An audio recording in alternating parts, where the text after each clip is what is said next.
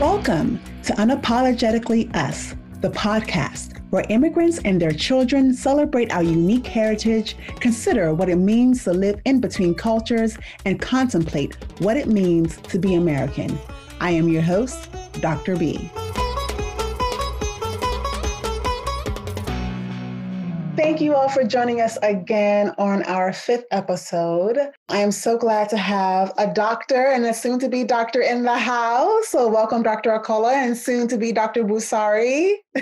Thank you. Today, we're talking about mental health and living in between. Now, it's probably a topic that doesn't seem to resonate at first, but there's so much to talk about. The impact of cultural adjustments on mental health, the cultural and social expectations, and the tensions that exist between the two cultures, which hold different values, and how we, especially as people who are groomed here in the West, we manage our personal psychological well-being if it doesn't seem to be a priority in our home culture. And we'll talk a little bit more in detail about what that means.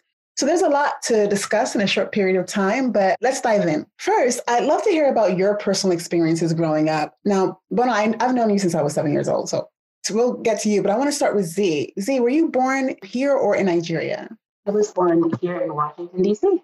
Okay, and have you been to Nigeria? And if so, how many times? I have. So within my family, our custom is if you're born outside of Nigeria, you have to spend some time back home going to school. So my sometime back home going to school was elementary school for just a few years.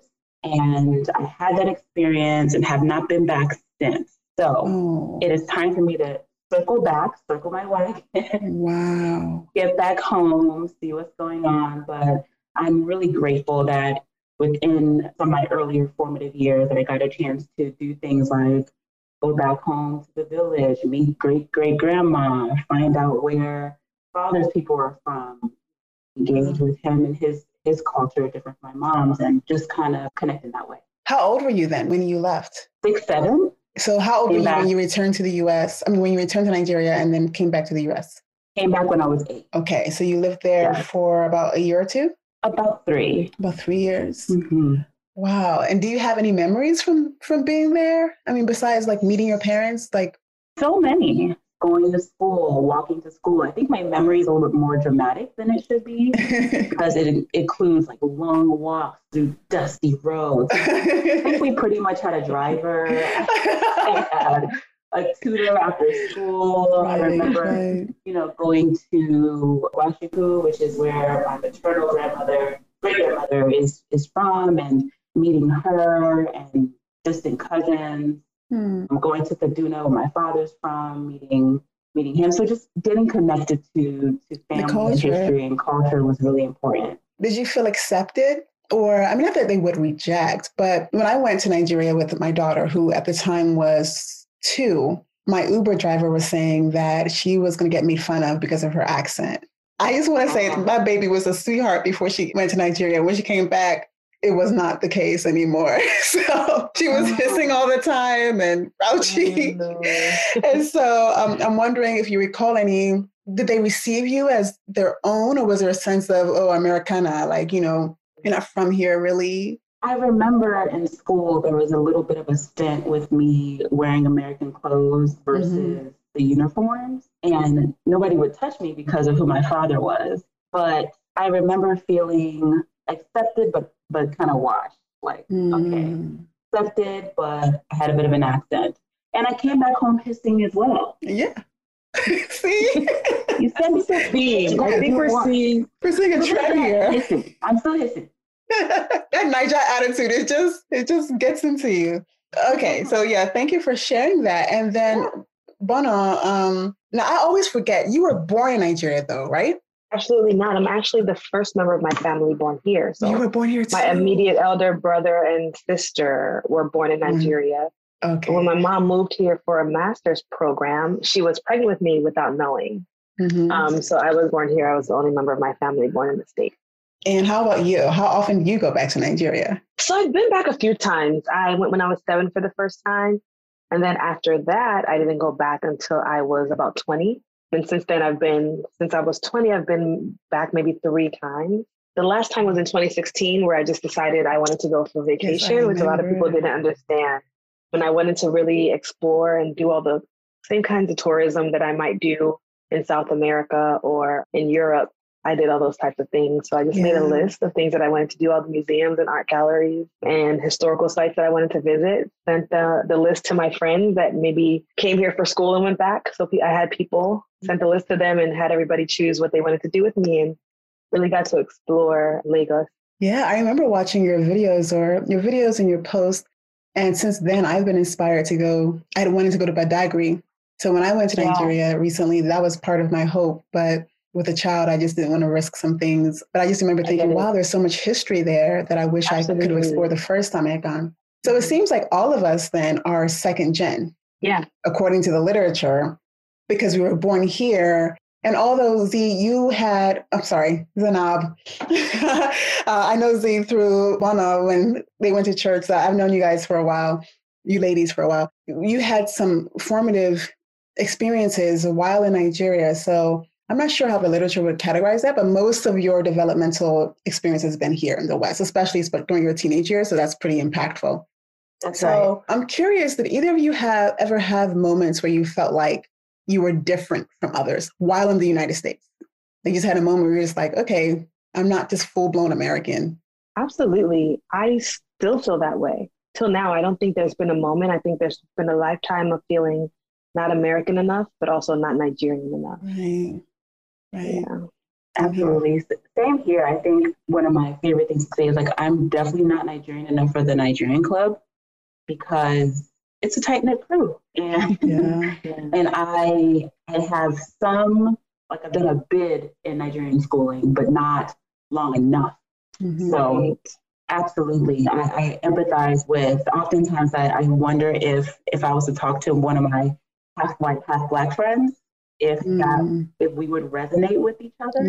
Because it's really about cultural nuance and differences that really impacts how people receive you. It's so true. Well stated. Can you all tell me more about your credentials? Now I'm calling this Dr. Okolo and there's soon to be Dr. Busari, but let our audience know a little bit more about your academic background and what inspired you to take this path. Dr. Z has a longer resume, so I'm going to let her go ahead and spew off all her accomplishments. Well, thank you, Dr. Bono. So I have my master's in marriage and family therapy, and I'm also a licensed clinician in that same line. And then I have my doctorate in higher ed admin and policy from GW. I'll start with my master's because that's what led me into education. I got my degree from Syracuse University. I picked up go Orange. My mascot was a fruit or okay. I loved it, and I still like oranges. So I pursued that degree because of my background. What brought me into therapy and mental health was my experiences in Black and African churches, witnessing mental health firsthand and witnessing the lack of resources surrounding it. Wow. I wanted to have a voice and have the skill sets to address what I was seeing that I thought the church just wasn't built to address. And so I went and pursued my master's in marriage and family therapy. And the year that I happened to be at Syracuse from 2008 to 2010, those years, they had the highest levels of illiteracy amongst Black youth in the country. When it finally came time for my practicum, which is where you actually get to do therapy, you've done all your most of your coursework, but you get to do therapy and collect hours with clients. I had a cohort of 8. All 7 of my cohort members decided to go to an inpatient facility where they were able to see folks regularly, all sorts of all age ranges and diverse backgrounds. And I decided to go and do my practicum within the high school, middle school, and elementary school within the inner city of Syracuse. And I became kind of the standalone Black occupational therapist within those 2 years. My master's thesis during that time focused on something known as depression NOS within children between the ages of 9 and 13. And all depression NOS is, not otherwise specified, is when you're diagnosed with depression, but you don't have a family background or any sort of clinical proclivities that would lead us to believe that this would be your disposition. But instead, what you're dealing with is some contextual factors that then lead you into early states of depression, early onset of anxiety, bipolarism, so on and so forth. And this came from working directly with children as early as 8 that had never had imaginary friends. When I asked them what they wanted to do in the future, they had no scheme or no outlandish, child-filled wonderment around, I want to be a firefighter, I want to do this. It was just, I don't know. When I had one child like that, I was concerned. When I had 2, I was worried. By the time I realized that I had worked with a team of children, some as young as 6, that were just like, I don't know, I realized that contextually 2 things were happening, that they were living in poverty and our educational system was failing them tremendously. And so my mind was also deciding if I could do therapy full-time and exclusively. And I found that that was not what I wanted to do exclusively, that I thought it had to be bridged with some type of resource, tool, some type of bridge to education. And so when I finished Syracuse, I went on, and my first job after my clinical training was actually working as admissions counselor at University of Maryland. So I did recruitment for them. I traveled and basically was a brand ambassador for the university. And my most interesting work was working directly with students and parents around their pathways to and through college. That led me into second career as an academic advisor and director, working with students and then building curriculum around how to work with students, and then getting my doctorate in higher ed. Now on this side of the work that I'm doing, my passion is around kind of making the bridges between mental health resources on higher ed campuses and within institutions, and also making the argument around making those services available to students, particularly from low-income backgrounds, minoritized populations, is a key factor to their success in terms of campus cultural awareness and resources, and a greater factor, a greater indicator of their success than maybe their abilities. So if we can't get folks to feel free to dream or feel safe or see possibilities, whether they're talented or not doesn't get to come into the forefront of their success. Wow, Dr. Z. I'm like, yes, there's so much insight there. And I appreciate how your mind was working to get you to have a career that is doing something meaningful and that's connected and thoughtful. It's all the word that comes to me is just, it seemed like you took a lot of thought, put a lot of thought into how to impact people's lives and connect to our youth and people who've been minoritized and its impact on them, all the things that I'm just like, wow. Bono, tell us about you, your journey. My journey's been interesting. And what I love about this conversation and the amazing people that are a part of it is that you guys have also been a part of my journey. I remember talking to Dr. Z around the time that she first started her doctoral program about how I was also interested in a doctorate, but I didn't really know what path I was taking. We talked about so many things, PhD versus side versus DMFT, like just everything, and figuring out what I wanted to do. So I kind of took a few years to decide what my path would be and to really look into programs, understand what each degree really, like what the path that each degree opened up for people. And at the end of the day, I decided that clinical mental health counseling and becoming an LCPC, which is a licensed clinical professional counselor, was going to be the best path for me and kind of where my goals led. So I applied to various programs, and you guys know all the programs because you were a big part of my essay writing journey, just reading the essays and giving me feedback. And eventually I chose Northwestern University for my master's program. And that's what I'm doing now. I'm in a master's program in clinical mental health counseling at Northwestern. Right. And really what led me there, I have my bachelor's in psychology. And what led me down this path were a few things. I feel like there are a lot of places that my identity intersect. I do consider myself a feminist, and I believe that women should be advocated for, and mental health of women, and just in everyday roles that they carry, right? Mother, wife, professional, anything that women are doing, there's a heavy burden to be, no matter, even if you're not a mother, there's a heavy burden to be a mother. Like you notice, you might be in the office and you see women planning all of the parties or planning the potlucks or carrying burdens that men don't really have to think about. And also just the burden of being a woman and feeling victimized in a lot of ways as quote unquote the weaker sex, right? And not having always the strength to protect yourself and all those kinds of things that might go on in your head and the mental toll that those take. So there's that part. And then there's also being a Black woman, right? And what that means and the misogyny and racism that intersect there, understanding how that's a heavier burden to carry for Black women than really any other gender or race. And then being an American-born Black woman from another culture is another layer. And talking to my friends, talking to people that are like me. You know, I mentioned earlier not feeling American enough, but also not Nigerian enough. But I have found that there is a second gen culture of its own where I do feel at home, you know. Wow. But in talking to people from that culture, especially women, many of us have married Nigerian men that were born and raised in Nigeria. Many of us have navigated Nigerian culture in ways that, you know, were detrimental to our mental health and that were very much very much taught us to put ourselves on the back burner for everything and everyone else. And that does take a mental toll on people. So all of these things, thinking about all of these things, mulling over all of these things, experiencing and living through all of these things kind of drew me to mental health counseling. And so now I'm in the program at Northwestern pursuing that degree. And the goal really is to speak, to teach, and to practice. So I'd like to speak to spread awareness. I think that especially from what I've seen of Nigerian culture and the people that I've spoken to, and I think it's being destigmatized to an extent, but counseling and therapy is just, people think that if you say I'm in therapy, that must mean you're admitting to being crazy. And that's just not the truth.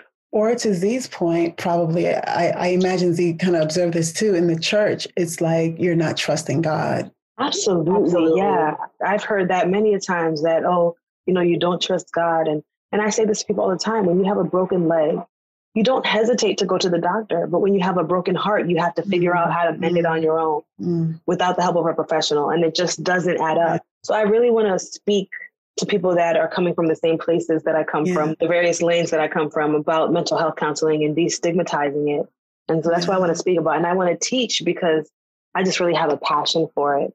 I'd love to get my doctorate in counseling, supervision, and education so that I can teach counselors and supervise counselors and help groom other counselors into the field. Yeah. And then, of course, I want to practice because, people really do need a safe space to talk and to be able to build muscles that they can use in the outside world, a safe space to really unburden themselves, to talk, and to find the tools they need to be able to navigate all of the things that life throws at all of us. So that's really where my heart is. That's what I'm studying toward. And that's the goal. Yeah, this conversation could not have happened without both of you. Because I remember I was like, no, both of you need to be here. It just totally makes sense. In this moment, I'm just feeling very touched by just how much self-reflection and observation and your experience, or maybe all of us, our positionalities have sort of led us to make meaning out of it, I guess, or to use our positionality to create something that can help other people. So I guess in this moment, I'm feeling touched about that. And then also, we are definitely evidence of what the Pew Research data show is that second gen, specifically Nigerians, and I'm sure this probably could apply to some other Africans, we have a lot of degrees. We do really well. And so, this room alone, there's 6 or 7.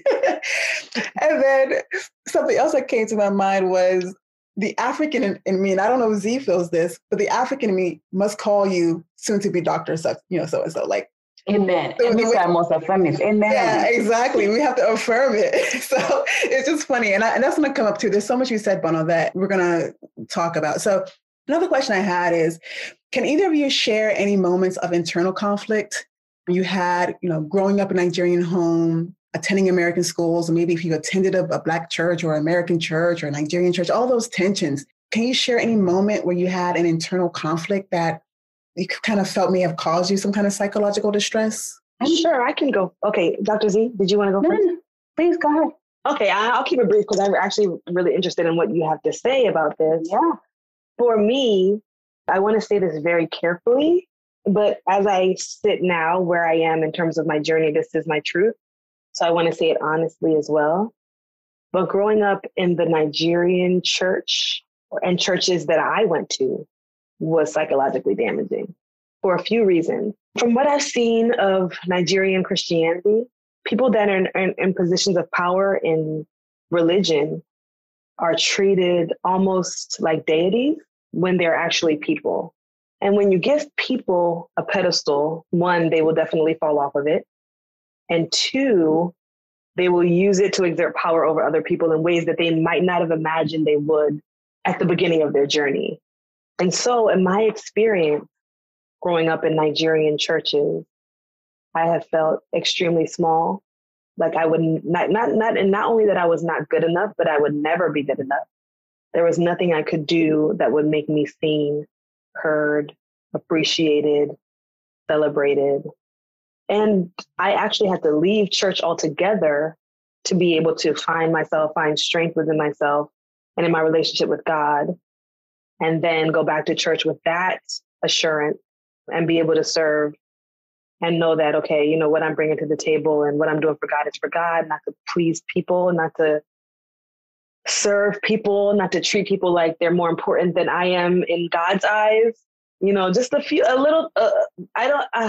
it's really hard for me to explain, and somebody else on the table might be able to articulate it better. But this idea that to God, this person is more important than me, and therefore to me, this person has to be more important than me, and in some ways more important than God. And I think it's really dangerous. I think it's really damaging. And I think it can be toxic. I know we throw this word around like hotcakes, like you get a toxic, everybody gets a toxic. But to me, it did feel like there was toxicity. And I felt like that toxicity spread throughout my thinking and a lot of my actions. I think one of the things I observed, but before I do that, I want to take time to remind us here in this conversation and also our listeners that we have to be careful of generalizing.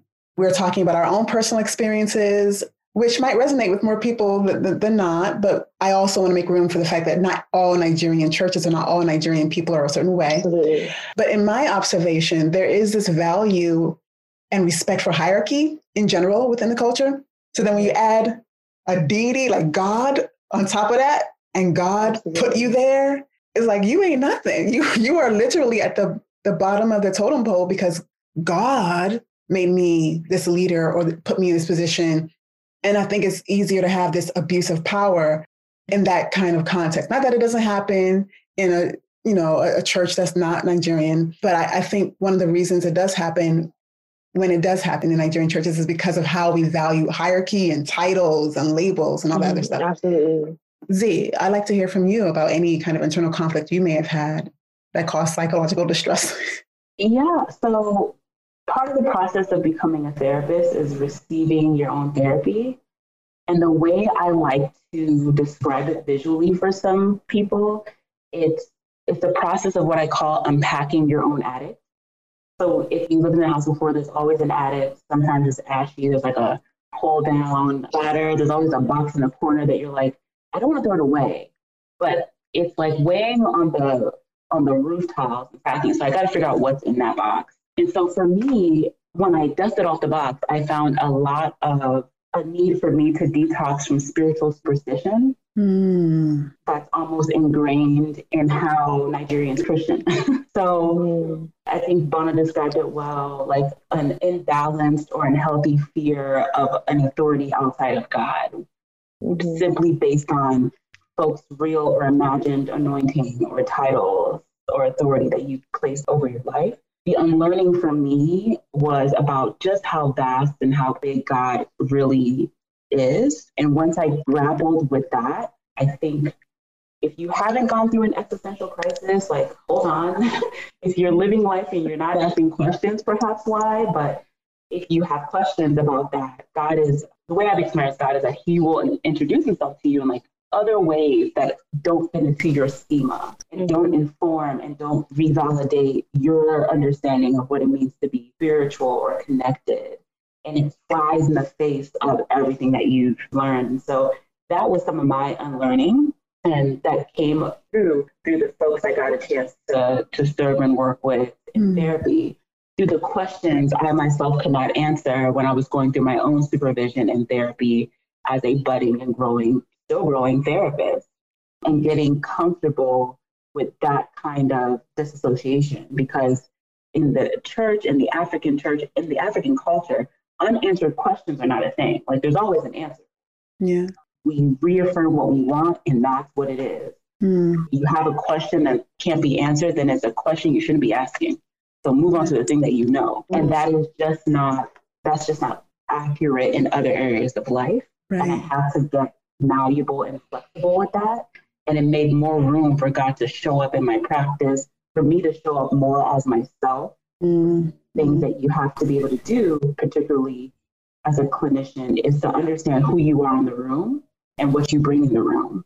But if you're carrying all these like muted, unlabeled boxes in your attic that you refuse to dust off, you can get triggered and not know that you're reacting to a client in a triggered state. And all triggers really are truths that are left denied.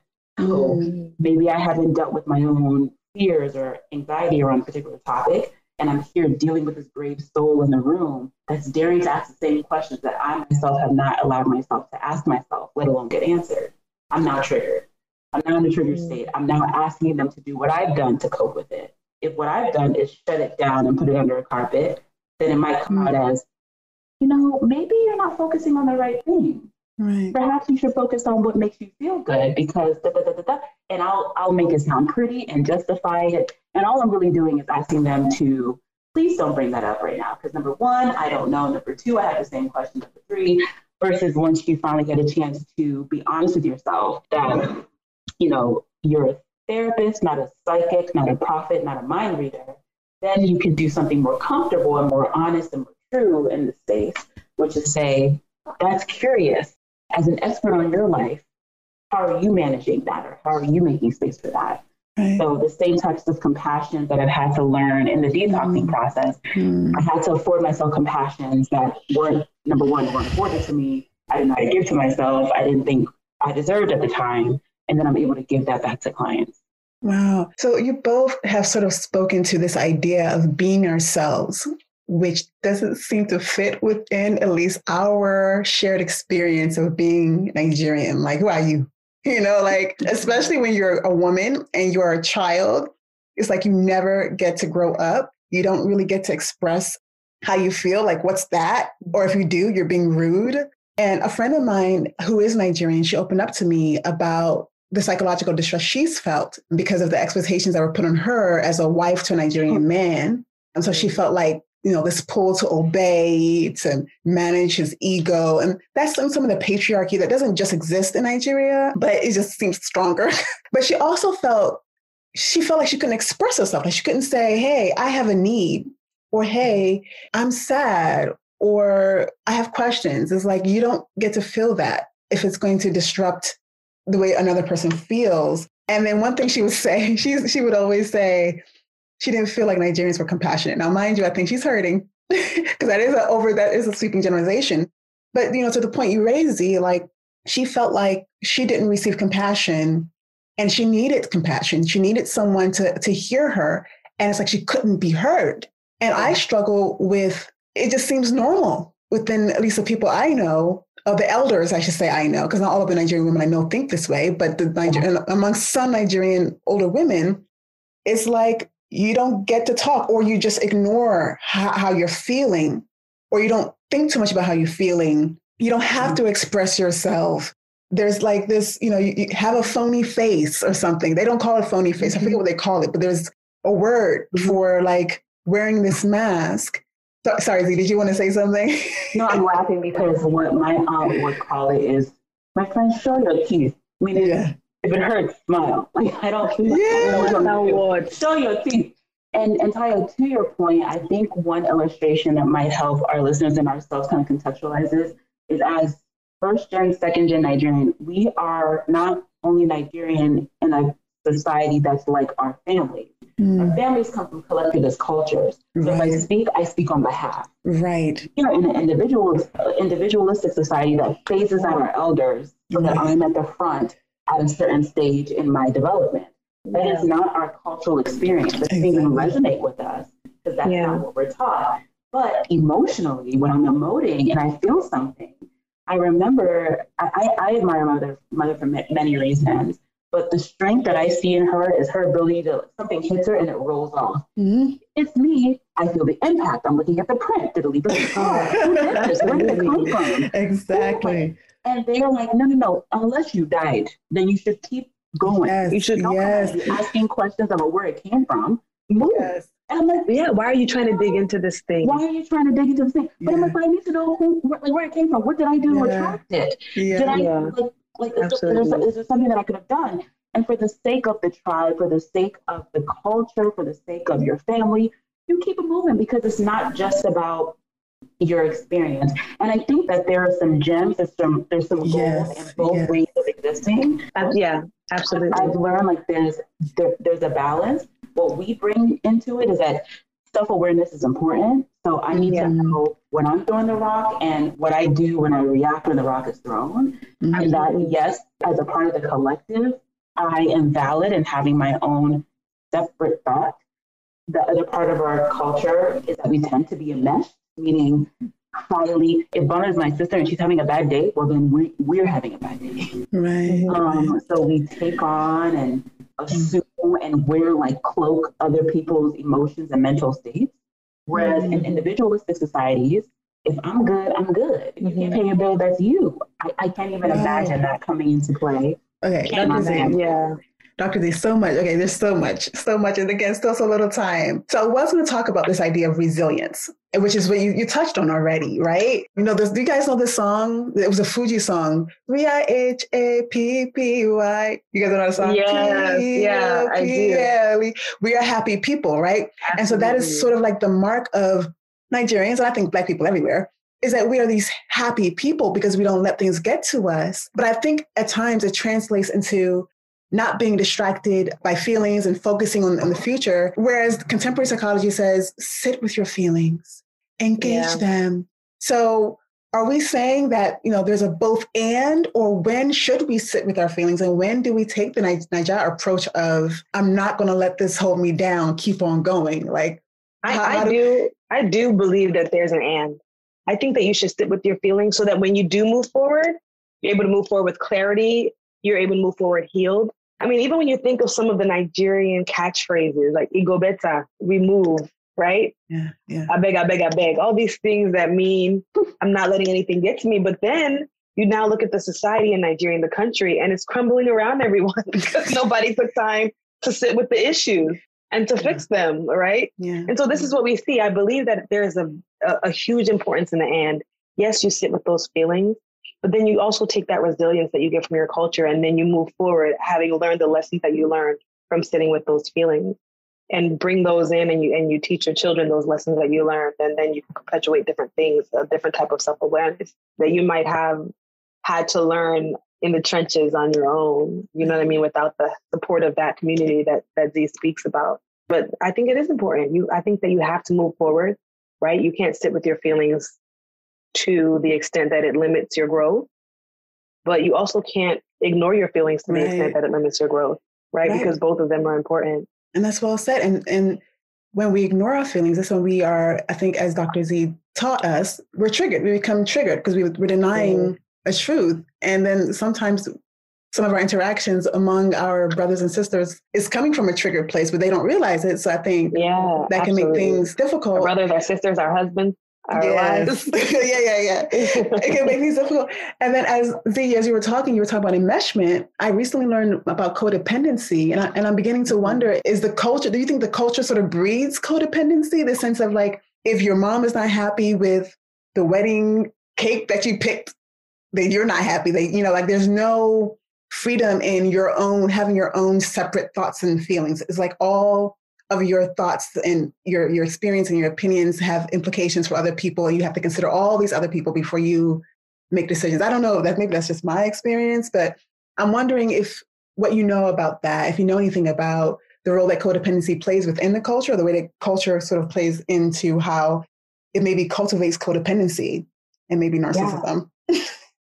So what's interesting is that codependency is actually a trauma response to abandonment.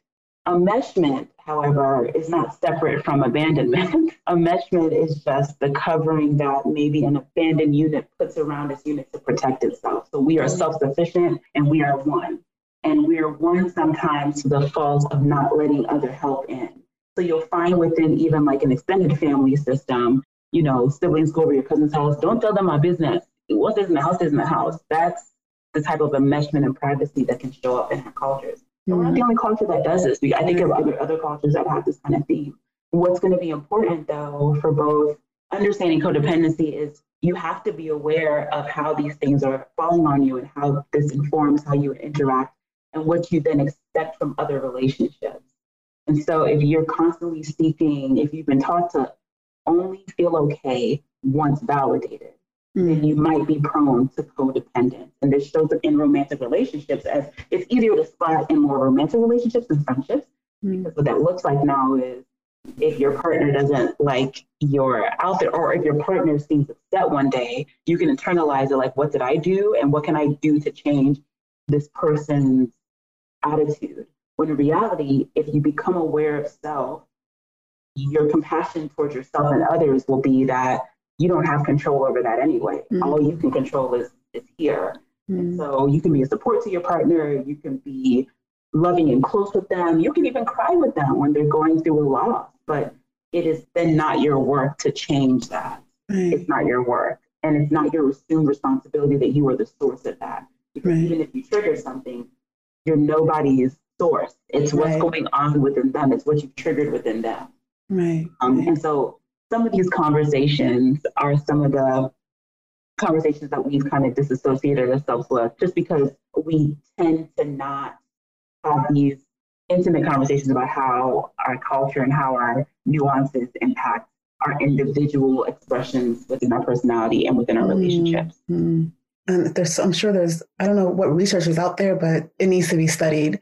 Absolutely. You brought this up too, and this is something else I think about is the way we orient towards relationships, and not just romantic, but in my experience, what does intimacy look like, even in friendships? Is like there's this practice of don't tell your people about the good things that are going on in your life. Other cultures believe in what is called the evil eye. I don't know what they call it in among Yoruba people or in other Nigerian cultures, but there's this belief that like evil is waiting to make you unhappy. So don't share your happiness. Don't tell your friends about all the good things. You can't even trust your family members, but you got to show your teeth at the same time. I have struggled with that because even though I know there's a native wisdom there, but there's also like, well, how are you supposed to have intimate relationships, like friendships? And then I don't know that's an American thing of me to expect. So I'm curious about your thoughts, both of you. Like, what are your thoughts about that? I can share a little anecdote. I remember when I was, again, going through my training, my master's program, the fascinating differential that I found amongst myself and my colleagues were to get close to me, they would share these deeply intimate parts of their lives. And I'd be listening like, did you just tell me, why would you ever share that out loud? And some of them, I would even pull aside like, come, please, I'm not going to tell your business. I'm not. But please, like, be careful who you, and that was me talking from my locus of control, my purview, my schema. Like, before I share with you my dreams, my aspirations, let alone my deepest, darkest secret, I have to be close to you. And in some other cultures, it's an initiation of intimacy is being as vulnerable as possible and seeing if you match me. And if you don't, hey, I walk away. But there's like a sense of ownership around that story. I think that there has to be a balance between the two. And I still think that that's something that I still negotiate within myself, because I think I'm naturally a pretty private person. So it's not in my relating behavior to like center a personal story about myself. And I would not be surprised if I did some more digging and found like, oh yeah, no, that's a absolutely learned behavior. Yeah. But I see value in having some of that wisdom, because I do believe that not everything is for everybody. Of course. I do believe that you cannot cast pearls to swine. I do believe that we live in a social media era that tells you that you should be pre-announcing everything. And sometimes that's good, and sometimes that is not to your advantage. Right.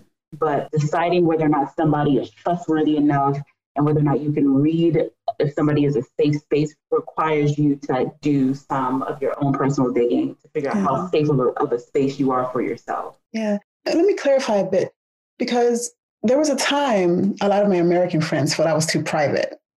And similar to you, I'm like, I don't have to tell you all the details. Is that something? But over time, I guess I was like, okay, so you want to know what's new? Okay, I'm thinking about getting a house. But something like that, some of my Nigerian friends was like, you don't tell people that. You buy the house. And oh yeah, by the way, I bought the house. And so I did that. And then some of my American friends were like, how could you do that and not tell me?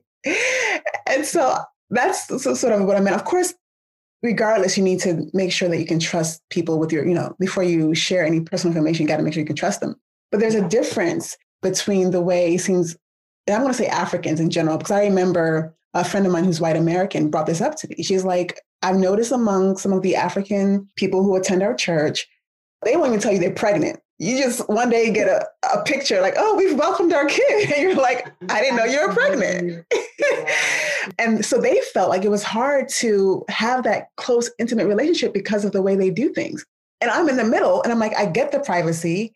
I also kind of see the beauty in being able to share with someone about what's happening in my life, if I'm sad, if I'm happy or not. Yeah. So both of you guys know that I married somebody that grew up in Nigeria until he was 30 and moved to the States. So this is a very Nigerian man, a very specifically Yoruba man. And so there are times when he'll tell me, oh no, don't tell your sister about this when, you know what I mean? Not because of anything. I'm sure she'll be very happy for you, but you just have to be careful. Yeah. It's for me, so we're talking about, if we're talking about relationships, for me, there's no one closer that can get closer than my sister. Mm-hmm. So, it's very interesting for me that even that close, he's just like, I haven't even told my family. I haven't told my brother this. I haven't told my best friend this. I haven't told my sister. And for me, so, when we take away, obviously we don't want to just tell everybody our business. There is this superstition that if you tell your good news, if you tell your joy, that it will be taken away from you or people won't be happy for you. So when people are not happy for you, they'll take your name to the village and try to ruin your your good fortune. And that's hard for me to navigate as well, right? Because while I do understand the privacy when it comes to people that are obviously outside of the circle of trust and outside of my close sphere of influence, the people that have influence over me and that I have influence over, I get not sharing it with them. But culturally, what I've seen is that even people that are close to you, you shouldn't be intimate with. Yeah, that's what I mean. Yeah. And so that's weird for me. So even with my husband, who I believe is supposed to be my most intimate partner, there's some things that I'm like, you should have told me that a week ago. Do you realize that happened? That should have been the first thing you told me when you saw me. So he's getting used to that as well. So that happy medium place, we're both trying to find it, like find that equilibrium where I will share with you everything. And of course you can share with your family, everything, the nuclear family that you're coming from, you can share everything with them. And I think we both agree that there are some things that you don't share with certain people, but that intimacy is something that, if I want to be candid, was a struggle at the beginning of my marriage, because I felt like I was shut out of a lot of the things in his life because he has lived very privately for so long. So there was a sharp learning curve for him to kind of learn the kind of intimacy that I expected. And there's also a sharp learning curve for him to learn the kind of intimacy that I wanted to have with my close friends and my family. So negotiating that, going to the table and negotiating that intimacy has been very interesting, in telling him, no, I would like to share this with the people that I love and the people that love me. And I will also, because I love you, I would like for you to share certain things with me. Right. And he's learning now, like when he has a win at work, he'll shoot me a text. He'll be like, guess what? My picture was up on this leaderboard or whatever. But we're learning that intimacy. And, we spend time really talking to each other and talking about everything and really delving into the depth of our days, of our week, of the thoughts that we've been thinking. But that intimacy is hard to navigate, or the lack thereof, because I crave it personally. And I don't know if that comes from a number of things from my past, but I crave being close to the people that I influence and that the people that have influence over me. So it's really been an interesting negotiation. Yeah. And I wonder how much of it also has to do with acting out in intimacy sort of requires vulnerability. And vulnerability might require getting in touch with your feelings and engaging with something. So I wonder how much of the secrecy and the privacy has to do with that, like not necessarily in your situation, but in general, in terms of not really talking about how you feel or what's going on within you, because it's still that idea of moving forward. I have to say that I do think that even in my situation, I can tell you from experience, it has everything to do with that. Even talking to my husband's mother, what she'll say is, none of my children will talk. They can't talk long. Yeah. They can't. That's what she'll say because, she doesn't speak too much English, but what she means is that my children can't sit in a conversation and delve into their feelings and suss out what's wrong with us and try to like that. That's just not something any of my children do. My husband will say the language he uses is, I'm not really a romantic person, but the romance that I've been asking of him is for that intimacy. So it has everything to do with that. Yeah. And that kind of communication and that kind of openness and vulnerability that you spoke about. I think that it really has everything to do with it. So yeah, I think that is a huge part of it. And honestly, I have felt so awkward in the company of people who were maybe born in Nigeria and came here when they were teens, or people who are a little more Naija. I feel awkward anyway, but I am a deep thinker and I take things deep really quickly. And so when I try to strike conversations with people, they're like, if it's not about Arsenal and Man U, or it's like, why are you talking? Like, unless you're talking about how to make the best FO or what you like about your group. And I'm like, or school. I'm like, let's talk about feelings and what we think. I don't know. I just have all these things I want to talk about. Fear? What is the thing? Fear. I bind that. I bind fear. And it's like, okay. I have found it hard to connect at times because probably to what you raised, in terms of not talking too deeply and kind of keeping everything surface level. In some ways, like we said, there's a place for that. But then there's this other thing where you have to be aware of what you need, and it's okay. And I think what I've struggled with is that I feel like the culture has collectively said to me, it's not okay, and you're not okay. Speaking of which, let's talk about body image, because I remember when my sister had a wedding and I was wearing this Iro and Buba, and I guess it didn't look good on me because I was looking like a stick. And then a few years later, I had a baby and her in-laws saw me and they were like, you had it though. You had it. And they had, they were proud. They were happy. And I didn't realize that I had gained that much weight, but they had complimented me. My dad even said something about how I look good. And now I've lost all this weight. And now I'm getting texts from my cousins talking about, are you okay? You're looking sick. So what I was wondering was about, I guess, the psychological distress or dis-ease of having to deal with our culture's responses to our body when, like, in America, I look good. Like, according to American ideals, I technically fit the thin ideal because I've lost so much weight. But my family back home is like, you need to add some fat on your bones. Yeah. I mean, I definitely have experienced that quite often because not only are Nigerians that I've encountered overly concerned with body image, but they're also very vocal about your own. So not just theirs, but everyone else's. So I've kind of learned the respectful clapbacks to give, but when I get home, it still sits with me and I still stay up at night. So I have to just learn to be kind to myself, to make sure that my inner voice is my own voice that's going to be kind to me and not the voices of everyone else saying whatever their opinion is, which is really tough. It's something I still struggle with. Yeah. For me, I've lost a significant amount of weight over the past couple of years, and I think I'm very responsive. So there was a time in my journey where I was heavier, and I was met with a lot of, especially when I was younger, like, oh, you got to be careful, you know. But it was never really about health. It was always about being eligible for marriage.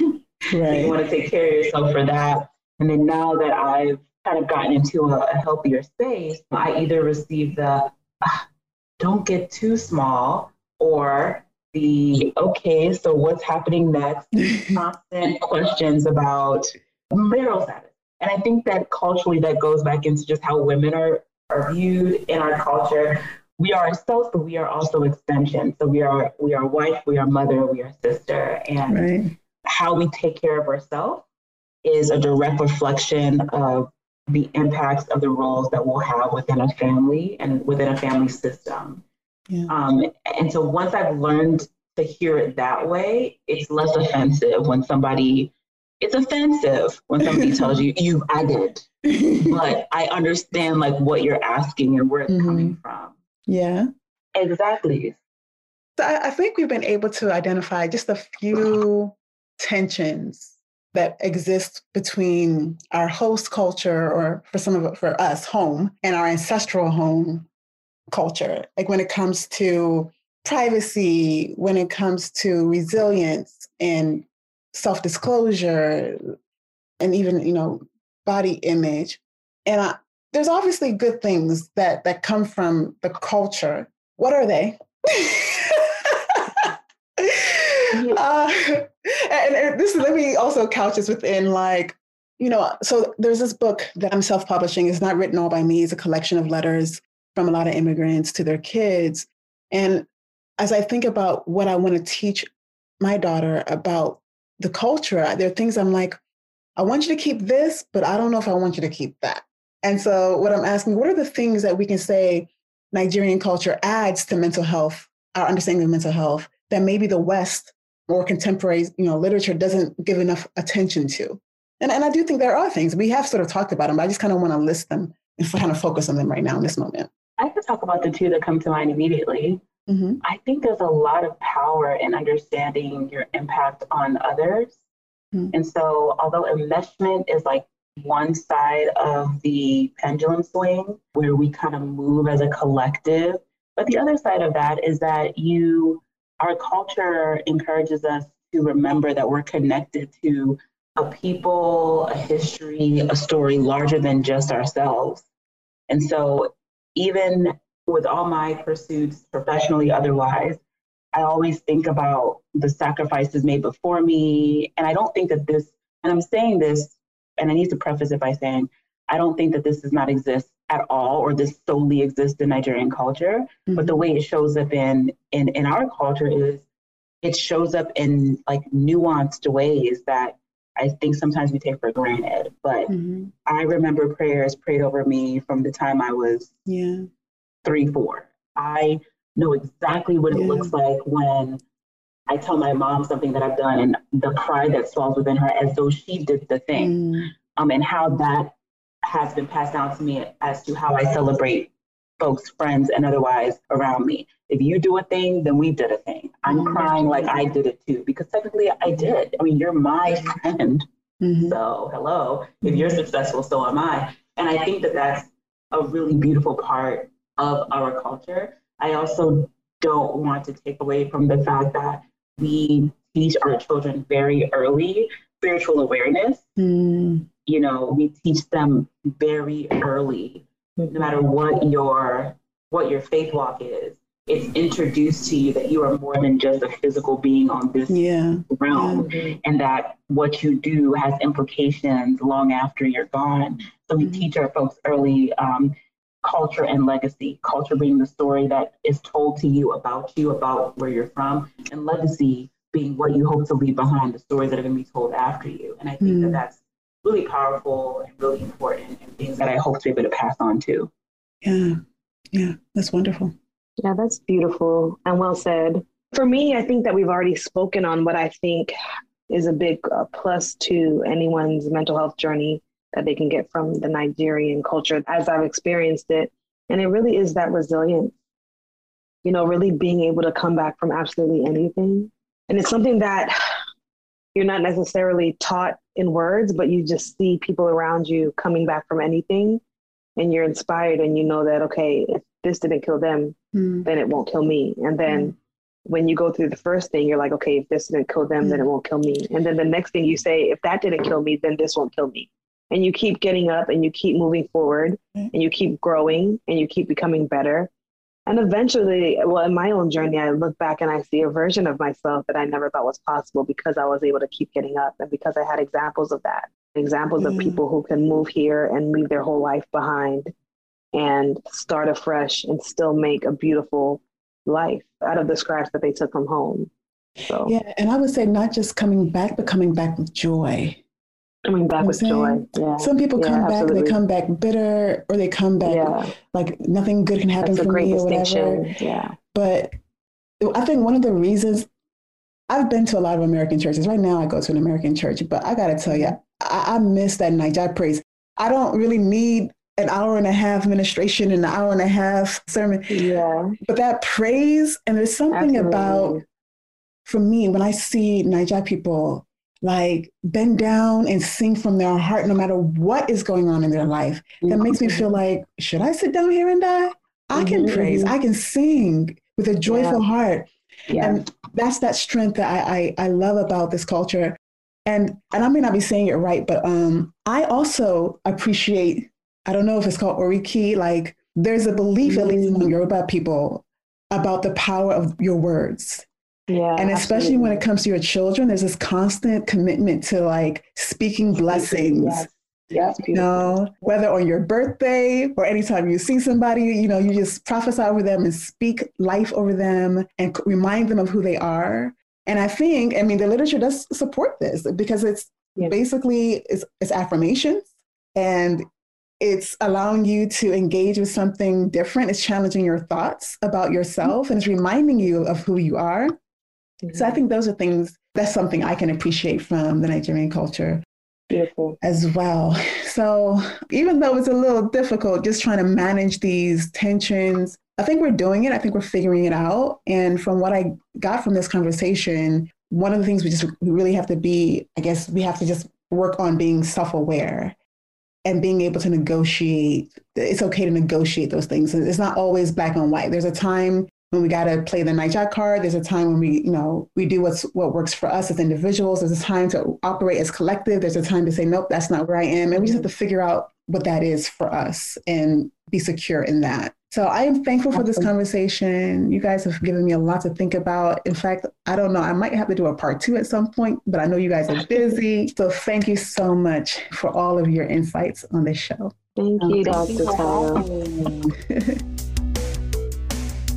Thanks for listening. If you enjoyed this episode and you'd like to help support the podcast, share with others and leave a rating and review. You can also follow the Unapologetically Us blog. That's un-apologetically-us.com.